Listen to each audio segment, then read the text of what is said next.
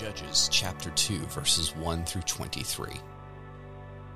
The angel of the Lord went up from Gilgal to Bochum and said, I brought you out of Egypt and led you into the land I promised to your ancestors. I also said, I will never break my covenant with you. You are not to make a covenant with the inhabitants of this land. You are to tear down their altars, but you have not obeyed me. What have you done? Therefore, I now say, I will not drive out these people before you.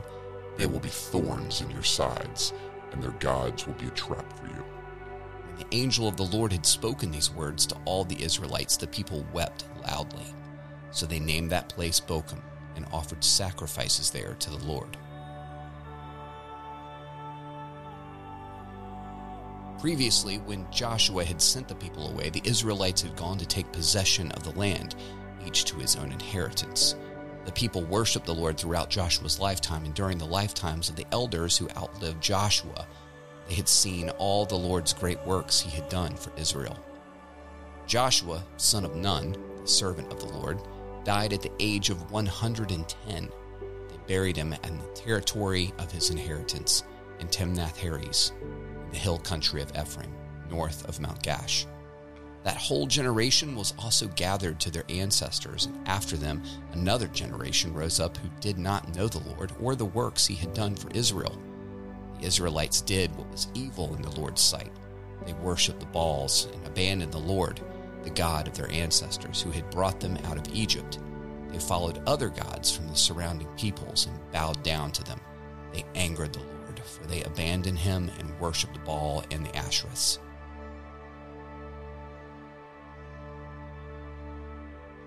The Lord's anger burned against Israel, and he handed them over to marauders who raided them. He sold them to the enemies around them, and they could no longer resist their enemies. Whenever the Israelites went out, the Lord was against them and brought disaster on them, just as he had promised and sworn to them. So they suffered greatly. The Lord raised up judges who saved them from the power of their marauders, but they did not listen to their judges. Instead, they prostituted themselves with other gods, bowing down to them. They quickly turned from the way of their ancestors who had walked in obedience to the Lord's commands. They did not do as their ancestors did. Whenever the Lord raised up for a judge for the Israelites, the Lord was with him and saved the people from the power of their enemies while the judge was still alive. The Lord was moved to pity whenever they groaned because of those who were oppressing and afflicting them.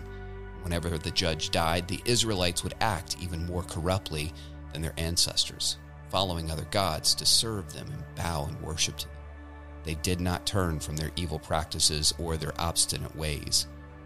The Lord's anger burned against Israel, and he declared, Because this nation has violated my covenant that I made with them, their ancestors, and who disobeyed me, I will no longer drive out before them any of the nations Joshua left when he died. I did this to test Israel and to see whether or not they would keep the Lord's way by walking in it, as their ancestors had.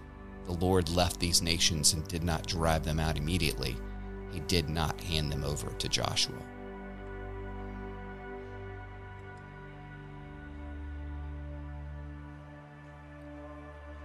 Ezekiel chapter 11, verse 18 through 21. When they arrive there, they will remove all its abhorrent acts and detestable practices from it. I will give them integrity of heart and put a new spirit within them. I will remove their heart of stone from their bodies and give them a heart of flesh, so that they will follow my statutes, keep my ordinances, and practice them. They will be my people, and I will be their God. But as for those whose hearts pursue their desire for abhorrent acts and detestable practices, I will bring their conduct down to their own heads. This is the declaration of the Lord God. 2 Corinthians chapter 3, verses 4 through 6. Such is the confidence we have through Christ before God. It is not that we are competent in ourselves to claim anything as coming from ourselves, but our adequacy is from God. He has made us competent to be ministers of a new covenant, not of the letter, but of the Spirit. For the letter kills, but the Spirit gives life.